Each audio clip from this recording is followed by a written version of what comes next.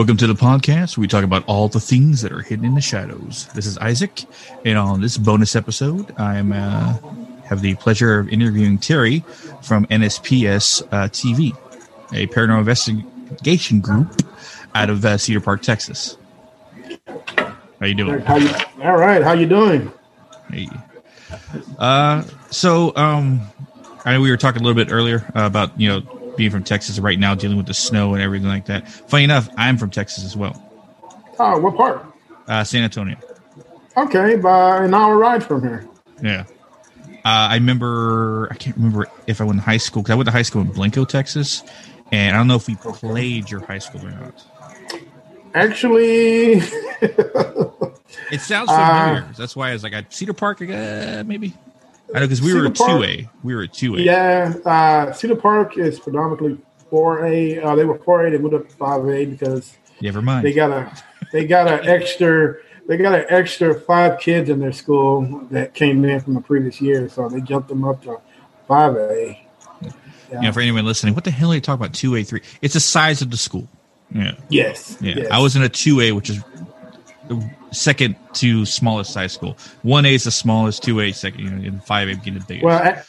Well, actually, 6-man is 6-man, then 1A, 2A, 3A. People really don't hear much from 6-man because they cut the bill off, and it's not much hype. And you really don't hear many, 6A. I mean, 6 players from going to playing, college ball or whatever. 6-man, it's just basically 6-on-6. It's like playing,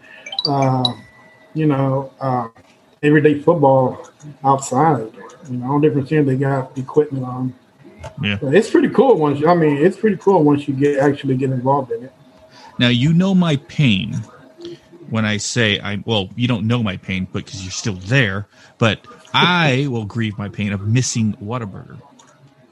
Oh my God! Yeah, still kidding. Your cat goes up the street.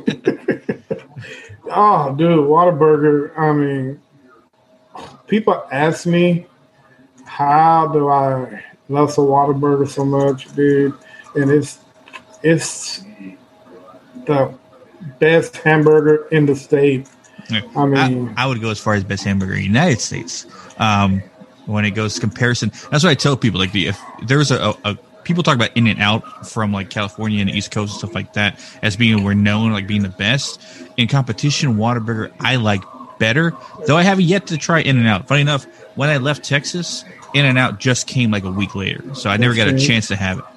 But yeah, Whataburger itself is if anybody listening ever goes to Texas, I highly suggest it.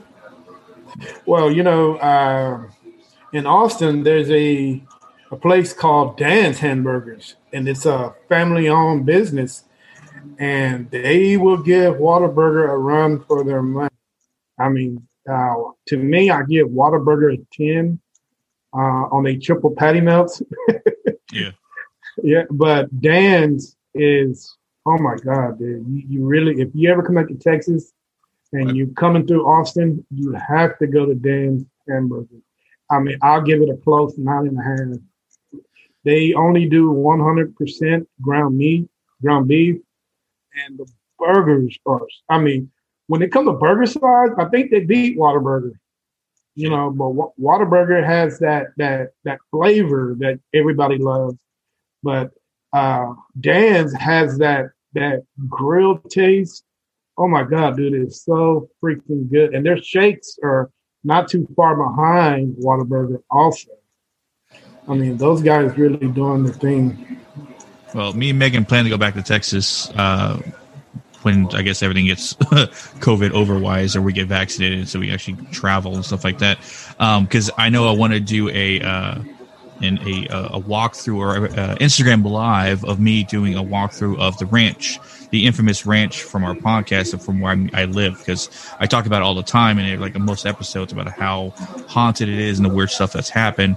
So a lot of people want to see that, which is going to be one of my main things to do while we're there. But now that you mentioned that place, I'm going to try to check that out, because anything that would compete on a level with Whataburger on that level, saying it might be better, I got to try. Yeah, dude, you would not be disappointed for the trip down here. You definitely got to stop. It's really unbelievable. The only reason why I can't get there is because I'm literally 30 miles outside of Austin, in Cedar Park. So I I really don't want to deal with the traffic, the traffic volume, and it's really. I mean, I can go there on weekends, but I'm out flying my drone or doing an investigation or just doing a lot of research for the investigation that's coming up next week. So I mean, there's a lot of things that that could stir me away from going to get a Dan's Burger. But I tell you what, on my next available day, which I think is tomorrow, because there's a little, just a little bit of snow on the road and not too many people are out there, I think I'm gonna head over to Dan's and grab me one. You convince me. I'm willing to spend. I'm willing to spend that $15 because it's every bit worth it. Oh, shit. Well, now we guess get some little stuff out of the way. But I guess you just brought me to the next point and the reason behind the interview. Your parent investigation team. How long has it been? How long have you been doing it with NSPS? We've put in NSPS TV together almost a year ago. We are all employees of Buffalo Wild Wings. So, one day we were just talking about paranormal in general, and I just happened to say, hey, let's put a team together. We've got all the elements to do so. I mean, why not just do it? And, one was like, yeah, we'll do it. And the other one, like, yeah, man, he's the bartender, Kevin. He's like, yeah, we'll do it. And I actually had to pull one away from another paranormal team, which I felt kind of bad, but I have been knowing this guy for over 30 years. And I'm like, well, let me call John and see, because he was with GTI, that's Georgetown. GTPI, Georgetown Paranormal Investigation. So he was, in them. I called him up, and I'm like, hey, I'm putting a team together. You want to do this? And he fell right for it. He's like, man, I've been knowing you a lot longer than these guys, so I'm going to go ahead and just come with you. And everything fell into place. I mean, we've been doing it for a year now. And I can say, ever since COVID stepped in, things really haven't slowed down for us, at least for me. I mean, these guys that I'm on my team are 15 years younger than me. They still got kids and everything, so they still kind of have a sense of responsibility for their families. Well, I am, knocking on 50. I got a little bit more time, and I'm able to do things that these guys can't. So I'm actually able to get out and and to investigate, But yeah, it's been actually our anniversary's coming up pretty soon. I don't know what we're gonna do, but we'll figure something out. What does NSPS stand for? Night Stalkers Paranormal Society. That's good. Yeah, I recently joined a paranormal team myself called No Quarter, which is a reference to Blackbeard because the leader of the team is an ancestor or a descendant of Blackbeard. So that's what that's what he calls it, No Quarter, which is a new team that's being built from a previous team that existed in the Newborn, North Carolina area. So it's basically built up of myself, Megan, our fearless leader, Brandon, another woman named Erica, and another guy named Mike and his wife Megan as well. We got two Megans on the team.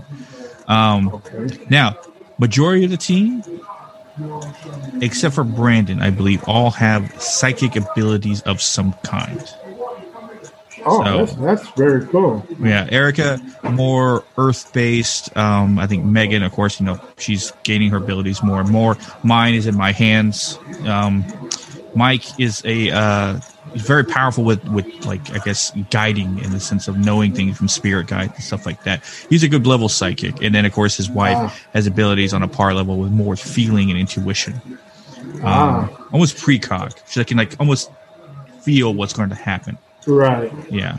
But yeah, Man, that team of us all together is what we if I'm right. Go ahead. I would say that, we are yet to do investigation all together. We've done it with like me, Brandon, and Megan, and then me, Erica, and Brandon, but never all together at once. Yet, anyway. Now, is that 6 you guys have on the team? Yes. I think you count six individuals. Okay. Now, quick question for you, because I kind of have this problem, and I was wondering, how, since there's so many on the team, does each team member have a certain thing that they do when they go on an investigation, or you guys just pretty much come together and just say, hey, I'll do this, I'll do that, I'll this and that? I mean, yes. How do you guys do that? We each have a specific purpose when it comes to what we do.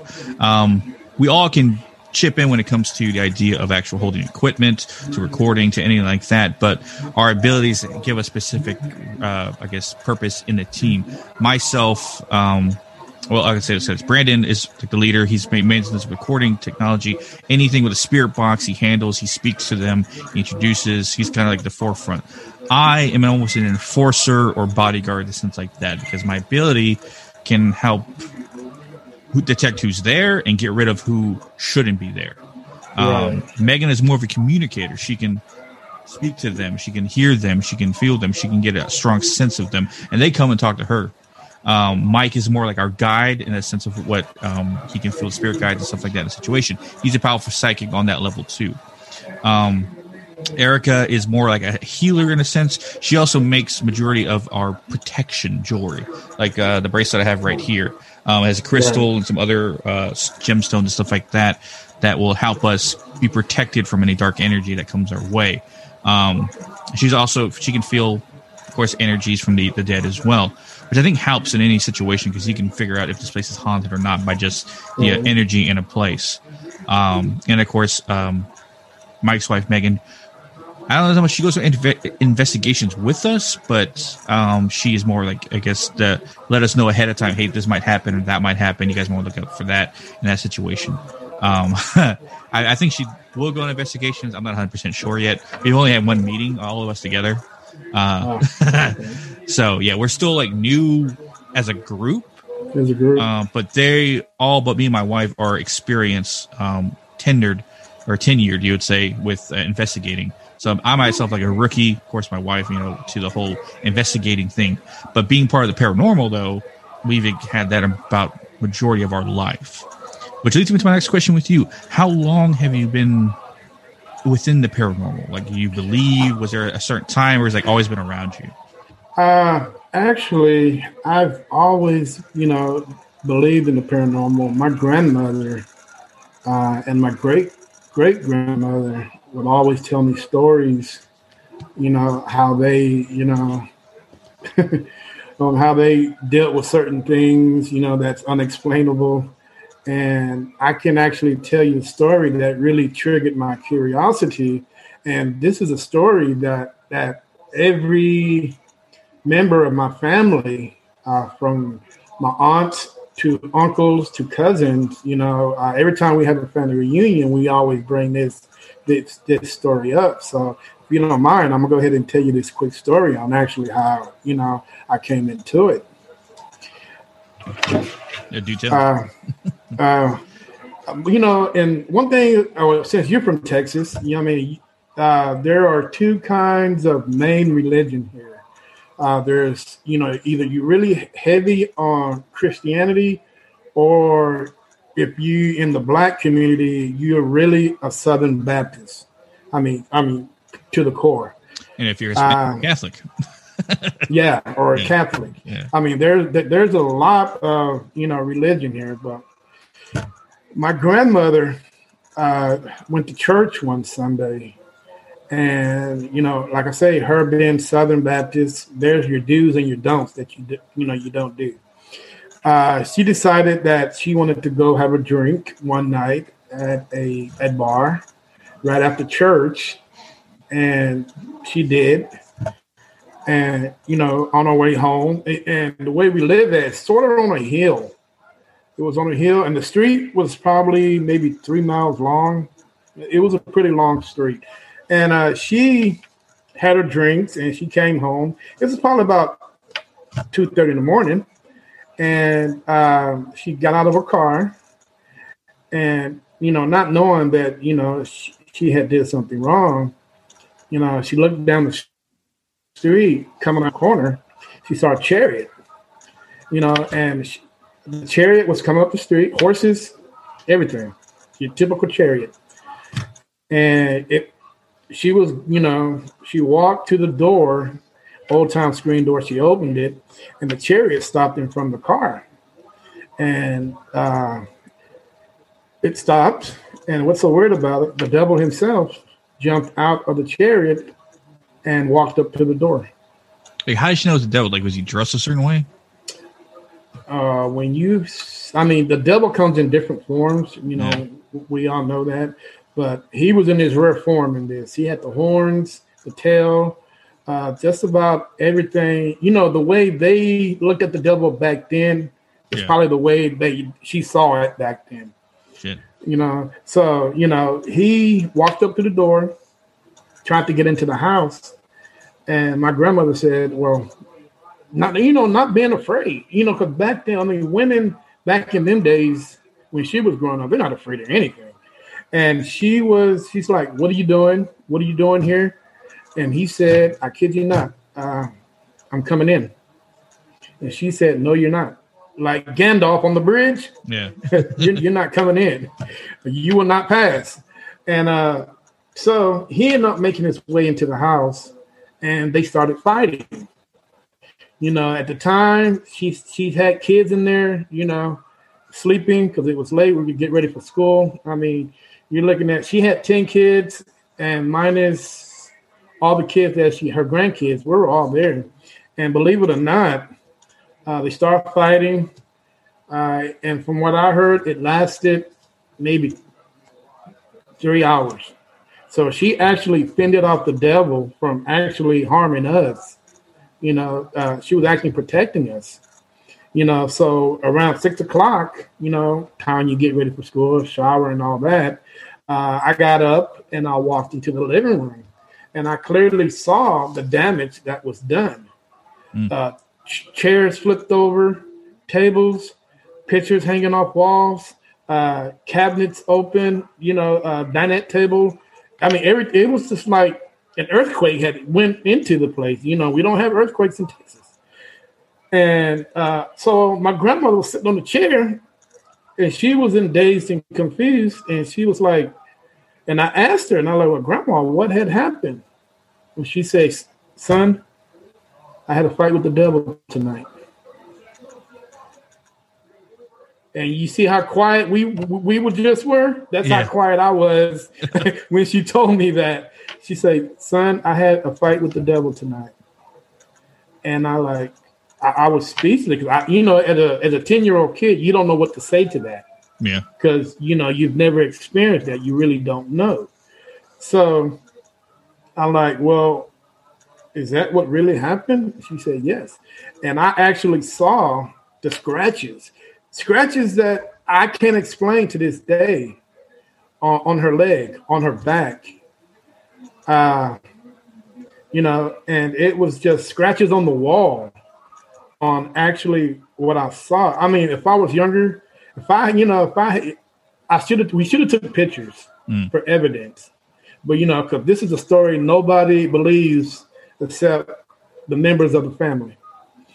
And so every year when we get together and have a family reunion, we always talk about that, on how our grandmother put her life, to protect us from something that's supernatural and was trying to get into the house to harm us, and that's how I actually jumped into the paranormal.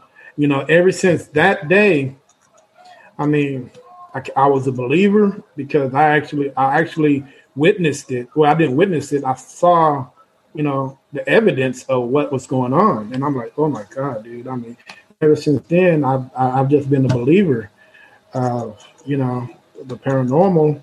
And I just happened to have the opportunity to actually put a team together this year, to investigate things like that, So if we're able to go out and help somebody who have the same, the same thing that happened to me, I'm able to go out and, and help these people and try to explain it to them, and and that's what our team is all about, going out and helping and investigating and trying to explain, because most people don't understand, they see something they can understand. And I feel that's our job, to sit down and to explain to these guys on what's actually going on and, and how to solve it. Yeah. Well, I guess the forepoint of any good investigation team, including my own, is we're there to help people and help places that have any darkness, and that in trying to help people understand and get through things that involve things that they can't get help from anyone else. Like the Warrens said it best, people go to the police when they need help with that, but people have no one to go to in situations like this, and we're here to help them. And that's kind of a motto I want to live by, especially when it comes to supernatural and helping people, because whether they want to believe it or not, this stuff is out there, and it can be harmful, or it can just, be there to I guess be helpful to understand that there is an afterlife and there is something after. What was because you talked about that was a scary moment for you as a kid and stuff like that, but what's been like the scariest moment in a current investigation that has happened, let's say, in the last year? Believe it or not, we did an investigation at a slave cemetery called Bethany Cemetery. This is an abandoned cemetery. It's a cemetery where you got you got slaves there. You got people from World War II have died there. Had died, and they buried them there. And we actually did an investigation at this place. And what's so weird is the cemetery is probably 3 to 5 acres. I'm not quite sure. And, I just took pictures of everything I can see. I'm just snapping around. And I just happened to come around a tree, and I took a picture of that tree. And I didn't think about it. We carried on with our investigation, and I turned around and took another picture of that tree, and I just walked off. That tree just, for some reason, it caught it had my attention. Yeah. I don't know what it was, but it had my attention. So I went and took another picture, and when we came home from the investigation, it was a great night. And we looked at all the video. We had video on laptop. We had videos from the cameras on the TVs and everything. We were just scanning through. And I just happened to look at that. I looked back at that tree. And I'm like, what is that? And we blew it up. It was an entity actually looking at me, looking at the tree. And it freaked me out because I'm like, why is my attention on this tree? I was thinking about that during the investigation. Now I figured out why, because there was literally an entity. You actually see the hands of the entity on the tree with his head looking around the tree, just as curious as I am, as, me looking at the tree, he was looking at me. So I'm like, whoa. And not only that same tree, it was something about that tree, because when we looked at it again for the second time, that it was just that particular tree. We found entities in the tree. It was just things that we couldn't explain. So we had to go and circle every little thing that couldn't have been explained, and we're like, and we passed the evidence on to another team, and, just to get, just to see, what do you see? What do you think? And sure enough, they couldn't explain it. And it's like, man, you got a monkey in the tree, or there's something in that tree. And, and I'm like, guys, that tree had my attention. I took at least 3 photos of that tree, For me, just to see that entity looking around that tree and looking at me, and I'm looking at it, but I didn't know I was looking at it because I couldn't see it. And dude, I was like, I was mind blown. I'm like, whoa! I mean, that was pretty creepy, But yeah, that was probably. And to this day, I still put those photos out on my Facebook page so people can see, and they can, judge for themselves on what they think it is. Is there a lot of haunted locations in Cedar Park? You know what? Most of the people in Cedar Park, if they got something going on, they're not going to tell you because they are, what's the word for it? What they don't know, over here is what you don't know won't hurt you. Oh, so if you don't know about it, then it's out of sight, out of mind. Yeah. And so don't get me wrong. I've had maybe 2 or 3 calls of people, telling me what's going on. But, either they back out because they're scared of what we're going to find and they have to live with that, or they can call a priest in, which we have one available, and try to bless the house. Most of the people in Cedar Park don't want to deal with it. Yeah. They rather just say, hey, I'll move. Yeah. Okay, I'm like, well, you can move. I mean, it's up to you, but I'm just here to help you. I'm here, to protect yourself, or we can help you get rid of it. Yeah. It's up to you. Do you ever branch out from Cedar Point, go to some places maybe in Austin or? Yeah, Austin is our focal point because one thing about Austin, it's so diverse. From its history, there's plenty of places that you can go. That's one of my things as a paranormal, as the founder of NSPS. I tell the guys, I'm like, man, we're not ready to leave Central Texas because there's so much history here. Yeah. You can basically find anything you want, and you can go investigate it. I mean, east of Austin, you got Western ghost towns. You can go invest. South Austin, you got slave plantations. You can go and investigate. In West Austin, you got Indian reservations. If you choose to go investigate, if you can go investigate. And North Austin is where most of the settlers.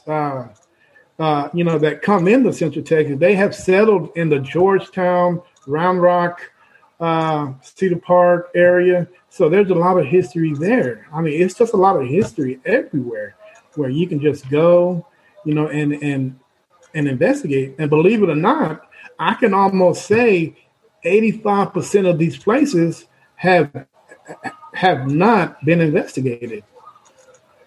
Jeez. Yeah, I know. It's it's a treasure trove of locations where you can investigate. Yeah, it's a lot, man. It's a lot of history here. I'm thinking, it'd be another year before I think I even venture out of Austin.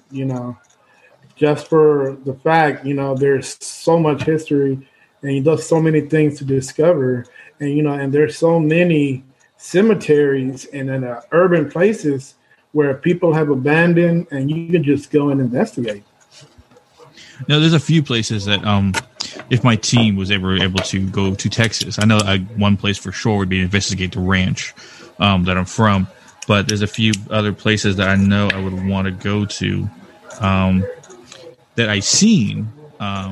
One being the Swan House or the Black Swan Inn in San Antonio. Which I actually got to see the outside of because I can't remember if it's a Black Swan Inn or a place that looked exactly like it. Okay. No, that's right. The Black Swan Inn is more of a rural area from where I was. Yeah. I saw some other haunted, old Victorian building downtown San Antonio. I was playing a show because I used to be in a band, and we played a show at this club that was downtown San Antonio area. And I remember I was on the Riverwalk area and I could see this place, and I looked across and I asked a friend, "Hey, what's that over there? Like, it's an old place." Like, "Oh yeah, that building's haunted, dude." I was like, "What?" And I was like, "Yeah, it's supposed to got like a bunch of ghosts and stuff in there." I was like, "Oh shit!" Like, he said it was like an old hotel or something in downtown San Antonio area, which downtown San Antonio alone has its fair share of haunted hotels. Yes, sir. Sure does. Actually, my bucket list to investigate is the Alamo. Yeah, I mean that's not just the Alamo itself. If someone's death there, you can actually walk on just the grounds at night, and you could probably pick up something. I mean, because if you look at all the people that died around, around that place, during the Texas Revolution, I mean, you'd be surprised. I mean, that's definitely on my bucket list.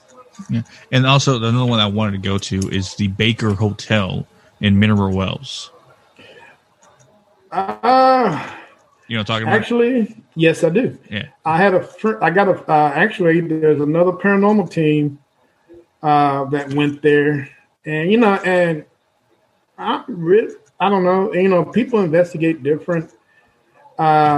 He called me up probably around like 1:30. He was like, "Hey Terry, I need for you to bring my SLS camera up to Mineral Wells." I'm like, "Wait a minute, it's 2:00 in the morning. That's a 4-hour drive. Yeah. I got to work in the morning. That's not going to happen." Yeah. So I got off the phone with him, and he called me back the next morning, and he's like, "Man, I think I wasted my money at that place." And I was like, "Why would you say that? Did you guys catch anything?" And they actually didn't have any luck whatsoever at that place. Mm. Now, it's a place where, 50 million paranormal investigators have went to, so maybe they scared all the ghosts away. I mean, I don't know. Yeah. But yeah, I mean, and I actually thought about going up there and checking that place out. But, since they said it, they didn't have any luck. I've just scratched it right off the list. I don't think I'm going to waste my time with it. Mm. Well, I don't know. I guess I'll do some scouting beforehand, Yes. which makes my ability, valuable in a sense. Well, amongst other ways, but I can able to scout an area and feel around and let people know, there's something in here, or there's not. If I walk into a location, I don't feel anything in my hands, then there's nothing there. But if I get a charge in my left or my right, they'll tell me that something's there. Well, if you ever we can actually use you for an investigation. Yeah. Actually, there's a place just west of Austin or Cedar Park called Babyhead Cemetery. Babyhead? If you want Babyhead Cemetery. If you want, yeah. Right. If you want, you can do a little history on this place. As I was just telling you, West Texas is where, it's a lot of Indians, well, make a long story short, some settlers came into West Texas and they wanted to settle down there. And the Indians, they warned them 3 times, like, "No, you can't settle down here. This is our land. We actually, we live here and we can't have you guys coming in." They told them 3 times. The 3rd time, the Indians actually had an uprising. To set an example of not to do what we asked you to do is they chopped the baby's head off. Ooh. And they put that baby's head on the top of a mountain.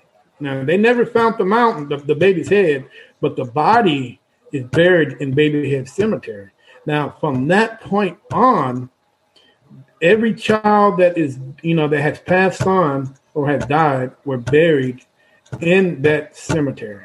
It's just recently that they started putting adults there because it was an overflow at another cemetery down the street.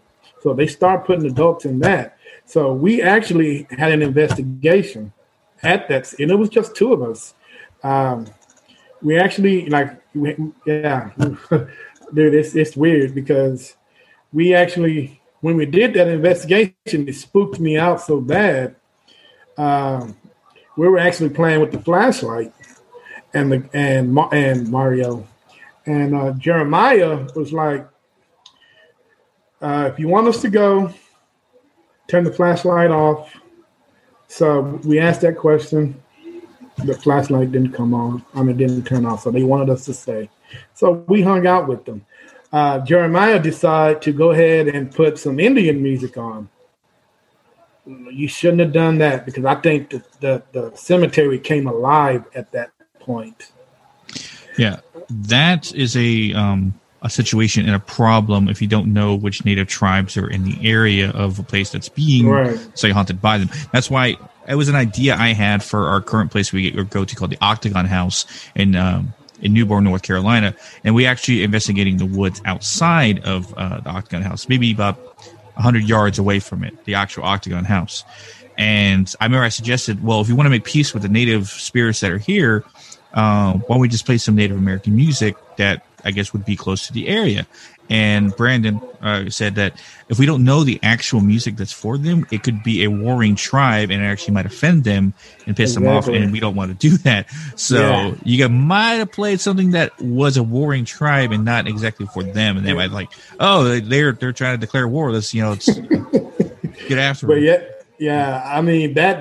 That night when we asked that question again and the flashlight went off, it's like it's time to go. Yeah. But in the meantime, we found the baby, the first baby that was there, and we set up our SLS camera. And as soon as we did that, there was a little baby right in front of the cemetery. Right in front of the tombstone, and she was trying to grab Jeremiah's hand and shake it. And we're like, "Whoa, Jeremiah, did you see this?" So actually, I had to put the thing down, and so he can see it. I went over there and they trying to grab my hand. Also, it was a very interesting night, and this cemetery can have been no more than 5 acres, and it was half full. But the thing is, everybody that was born there, that died there, was late 1800s all the way up to 1950 or maybe 1940 before it stopped. But then when that other cemetery started overflowing, they started putting people in there. But I can say 85. Yeah, if you go there now, it's probably 85% kids.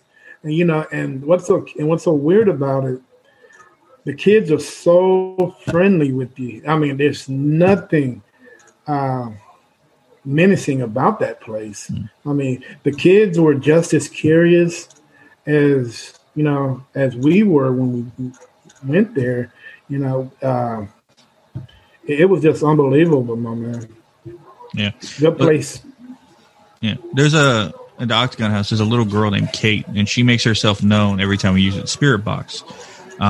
She talks. She's very. What's the word I'm looking for? She's not afraid to speak to us, to let us know. She's almost like a guide. Anything questions you have, she'll answer. And another thing about my abilities is my left hand feels, absorbs, acknowledges any lights or good human spirits in a sense. Versus the right will feel anything dark, evil, or possibly demonic, depending on the situation. But when we were there last time, I actually felt a strong sense of energy in my left hand, and it felt like someone was holding my left hand. Wow. To which Brandon asked, Kate, are you holding Isaac's hand? And she goes, yes. She acknowledges the question right off the bat. So I was like, okay, I know it's her holding my hand. Which she did that on and off the entire time we're there. But that's how I knew, or she knew, which hand to go for. She didn't go for my right. She went for my left. Yeah. So hey, that's something right there. One thing about me is maybe I'm a little sensitive or whatever. I really don't know, but I feel comfortable in, just sitting with the dead and just hanging out with them. So whenever I go to a cemetery by myself sometimes because the other guys aren't available, and I know I have to do like a certain investigation. I just feel comfortable there. And when I start talking to them, I mean, it feels like they're actually listening to me, on what I have to say. And sometimes when I put my spirit box on, I will get a response on the question that I had asked maybe 2 minutes, before I even cut the spirit box on. I believe, as crazy as that sounds, but it actually happens, to me. And I believe it or not, I go to some of the most creepiest cemeteries in Central Texas. I mean, I've actually had grass. I'm 5'9", 5'10". I actually had grass come up to my chest, not knowing what's at the bottom. It could be a snake or, an unmarked body. You wouldn't believe how many unmarked graves I actually walked into because, they're not marked. And, it's just wear and tear from years of weathering where, it just sunk in. So when you actually walk into a sunken in grave, and all that weight from your waist down hit your knee, you feel like your knee's going to buckle. So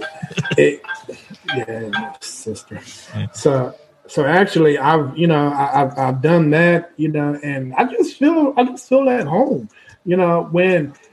when people see things that they can't explain. Their first instinct is to do what everybody else in the world does, except for paranormal investigators, and that's run. Yeah. If you see something you can't explain, you're gonna run. If you see Jason with a knife in the middle of the woods, you're gonna run. Well, that's why I told our lead investigator Brandon. It's like if we see a shadow out there and my hands are not charging, that's a person. Yeah. That's an actual person. That's a real life human being right there in the fucking woods. So, and I've actually, when I was in the cemetery, I actually ran across my very first shadow person, and and he or she was just as curious to see what I was doing as compared to what me knowing what it was doing. Because one thing about shadow people, they never actually come up on you. They always stay a certain distance from you, to be observant and just to see, what are you up to. So this particular, shadow person was right beside a tree, and I was in Williamson Cemetery and another slave cemetery. And I was just, my first instinct was to get the hell out of there. You see something you can't explain, and I knew right then it wasn't a person because I was literally on that side of the cemetery, literally 2 minutes. I walked, literally 2 minutes from that previous spot, and I looked back and I'm like, oh my God, dude, what am I going to do? Am I going to run or I'm going to be a true investigator and stand my ground and try to figure out what's going on? So, me being the true investigator that I am, I actually tried to have a conversation with it. I mean, and it didn't respond. It basically was curious because it followed me around the whole cemetery, as I was investigating it, and to me, I really don't think it was something sinister. I just think it was something or someone who was curious, on what I was doing there. Yeah. And what's so weird about it, I constantly say that every cemetery I go to, because every time I go to a cemetery, I see something and explain, and they're always looking at me, wondering what I'm doing there, or and I don't know, I can't explain it. Maybe I got some kind of psychic thing going on with me, with cemeteries, but I feel very comfortable there, I really don't have no rush to leave one. I can talk to them all day, because just like they have a story to tell, I have a story to tell, and, trying to explain to them, because some of them are curious, because most of them don't know what a camera is, because back in the day, they never seen one, Yeah. So, when you see one or you think you see one, you got to explain to them what's in your hand, it won't harm them, and just trying to, smooth them down just a little bit, because actually, these people are still people. They're still curious on what, I'm doing, and I'm just as curious to know what they're doing and what they're thinking. So it's like a two-way street. Yeah. What would you say is your favorite piece of equipment to use investigating? My favorite piece of equipment will have to be my, well, actually, I would say my camera. I mean, my cameras aren't the most expensive cameras. I probably pay reasonable prices for them, but I'm able, just to go along and snap pictures, and just hit a button and just snap, snap, snap, snap, snap, snap. So I would have to say my camera, because with my camera, I was able to catch, a lot of entities on them. And yeah,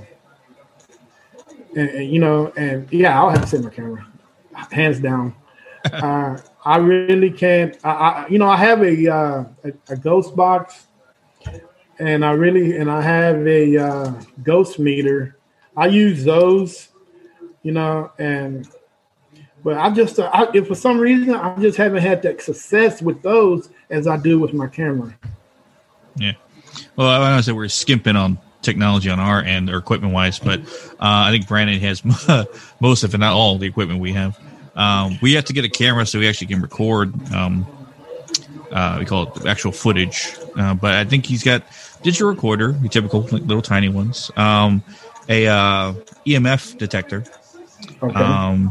Then we use a Spirit Box app. Was it the Necromancer or something like that? I think it's like $10 on Apple or wherever you get apps, and it actually works very efficiently. That's the same app. I remember he said, and I agree with, like most apps for paranormal stuff on your phones, it doesn't really work. But this one, it's a test that it actually is about 90, if not higher percent accurate when it comes to picking up voices and stuff like that. And that's the same one we use when he asked Kate, are you holding Isaac's hand? She replied, yes.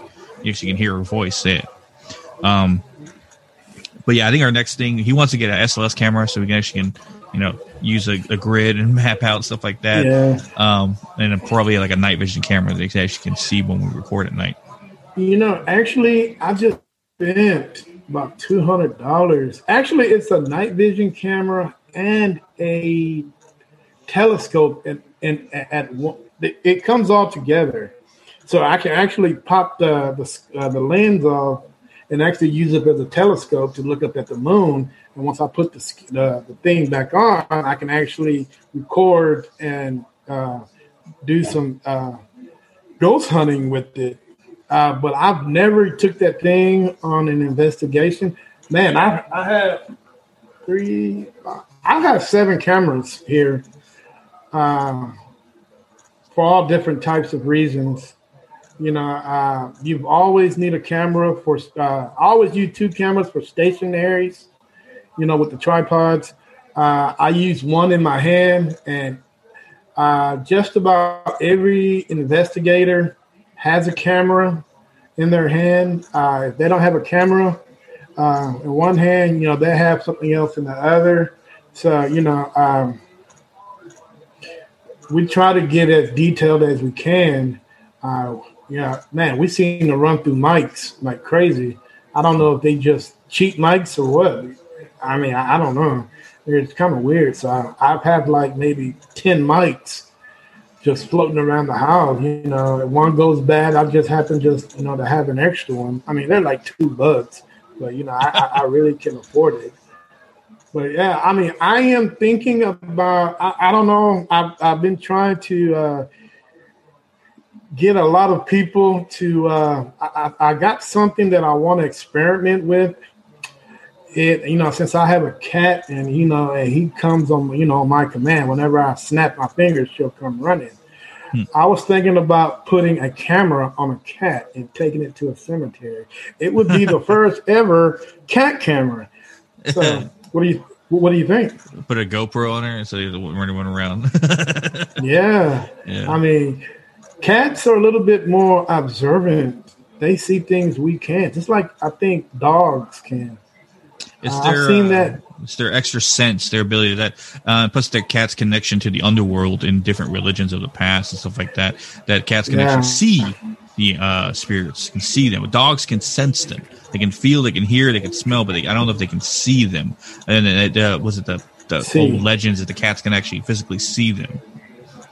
So if your cat's paying attention to something in their room that you can't see, yeah. So and I'm really thinking about actually putting a GoPro on her and getting, just letting her go in the cemetery and just see what it captures. I mean, that would be very interesting. Have you brought anything ever home with you? No. My wife. Hey, I'm trying to send her back. But no, we have a ritual. We say a prayer every time, no matter where we're going, residential, commercial. We always say a prayer outside, and we always say a prayer at the ending of the investigation. And no, I've never had anything come home with me. Hopefully, I will never have anything. 'Cause I'm the type of guy that shows a lot of respect towards the dead or just whoever. So I think respect goes a long way. I mean, I never try to entice anybody, or call anybody out, for that reason. So I've never had that problem. That's good. Hey, some investigators, when they start out, the rookie move is to not do some kind of form of protection or have some kind of protection to prevent them from following you home. Because I've known or seen a few cases and read a few cases, heard a few cases of people trying it out, and then something comes home with them, and they get extremely haunted, or they bring the wrong thing home, stuff like that. Yeah. You know what? As me being a paranormal investigator, people have asked me a million and one questions. Do I use Ouija boards? Do I believe in Ouija boards? Would you use a Ouija board? And the answer is no, and no. I mean, I don't want to open up any doors whatsoever. So my thing is to leave everything closed. Even when I, go somewhere where I think that a door has been opened, I would not use a Ouija board to try to close that door. I don't even think you can. I mean, I really don't know if you can do that. Well, I never use one myself and probably never will, but I know enough about what to do and what not to do if in case the situation ever comes awry. Basically, when you open up the session, you have to close the session by saying goodbye. If you do not, the portal or whatever you brought through is still allowed to be there. So, right. Yeah. It's just something I've never going to mess with. And as I tell people, it's not the Ouija board per se. You can have a Ouija board you make yourself at a cardboard and just writing stuff on it. It's the act of doing it. It's the act of invitation of allowing something to come into your home or come into that conversation with you. Yeah, I mean, I've seen enough movies to know brothers and Ouija boards don't mix. Yeah, I don't do that. Like I say, I try to keep it as simple and plain as I can. I would ask the basic questions. I try to, because people back in the days really don't know all these big words that we use today. So you kind of got to keep it simple and plain for them so where they can understand. You know, because if you go pop a big word at them, they're like, huh? You really don't, they wouldn't understand it whatsoever. Then again, you never know. So yeah, I try to keep my questions simple. And I don't, no Ouija boards, no medallions, none of that stuff, no pendulums. I just keep it simple. Well, I guess one of my last questions, which is a specific question for you, and I guess a specific question that I have been asked. And I didn't know this is true until it was asked of me. But how do you feel being a person of color in the paranormal community when there's not really a lot of us to begin with? Wow, I've never been asked that question before. You know what? To be honest with you, I really don't feel anything. Yeah. I mean, because I don't know. That's such a damn good question, dude. I mean, I'm actually speechless on it. Normally, I would have something to say, but you know what? I've never experienced any kind of racism whatsoever in this field. Most of the people that I've talked to have been, nice and very cool, and like I say, I meet people from all over, from all over the world, all over the country, and I get the same response that I get, from one, individual to another, and happy-go-lucky, but if they feel a certain way after, I talk to them, I don't know. But, I guess it was asked to me a while. Sorry, I guess it was asked me a while ago that because there was not, when I thought about it, there is not really a lot of people of color in the paranormal community and stuff like that, and it almost would come as an advantage and I guess maybe a disadvantage depending on what you're investigating. Like if you're investigating a place that has slaves and had slave spirits and stuff like that, they might be more comfortable to come talk to you versus say someone who's white that they might see as dangerous, like a slave owner or something like that. Versus you, like, oh, he's also a black guy, so we could actually talk to him too, right? Yeah. I think that the work was saying for me. I don't really have that much native blood in me, but I do have some, and they might see me and see my complexion and go, oh, he might, he actually looks like us, so we'd actually communicate with him better. Right. Yeah. I mean, actually. I mean, when I put this team together, I didn't even look at the color of the team. I mean, it just happened so fast, It was just something that we just did, and just so happened we're all of color, and it was weird. Like, I never noticed it. I mean, I knew we were brothers, but I mean, I didn't think of it like that. Nobody never asked me a question like that before. Well, nor myself until it was asked. I was like, the thought about it. Yeah, there is really a lot. No. And you know what? And people, believe it or not, people have asked me, why come there's no Caucasians in your group? And I'm like, well, no Caucasian have ever got in contact with me. Yeah.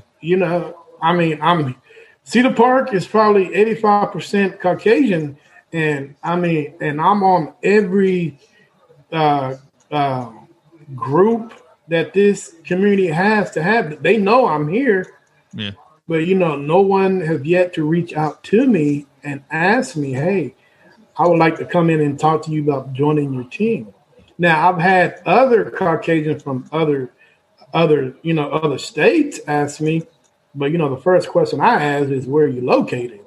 If you're located in Virginia, that's not going to work. Yeah. So, I mean, I'm open to everybody. I mean, if you can bring knowledge to the team, if you can bring some kind of, skill level to the team, and make our team more successful, I'm all for it, dude. I am a very cool guy. I'm cool to get along with. I'm very open-minded. When it comes to the paranormal world, I'm willing to try anything at least once. But yeah, I mean, nobody's actually reached out. I mean, it's kind of weird. Actually, I think I'm probably the only minority paranormal team in Central Texas. there's a couple of guys, teams in San Antonio I know of that, predominantly Hispanic, and those guys, I mean, those guys are really hard to get a hold of. I mean, because I reached out to them. I mean, the only way I know that they're Hispanic is because I watch their YouTube channel. But yeah, I mean, I'm open, dude. To anyone. Yeah, that's what I've learned when it comes to the paranormal people, especially the ones that actually try to help people. That there's no ideal room for racism to exist in, because you can't when it comes to trying to help spirits, especially ones of different, ethnic backgrounds and stuff like that. And it was funny. I said I think it comes an advantage and a disadvantage probably with Native Americans, because I think my beard gives away that I'm part Spanish. And Spaniards and Native Americans don't really have that best of history. I don't know, man. I like your hairstyle you got going on, man. Oh, thanks. Yeah. Well, the good thing about, actually the great thing, dude, is that when you of color, you can, I mean, it seems like you're just welcomed in more. Yeah. I mean, because if you're Hispanic or you're Indians, and they've seen the atrocities that the African Americans have been through, or those guys will open you in, with open arms, and that's probably why that whenever I go to a cemetery or something, I feel more comfortable there. And when we went to a Native American cemetery, I just felt a calmness just went over me. And I mean, I felt it was just so calm.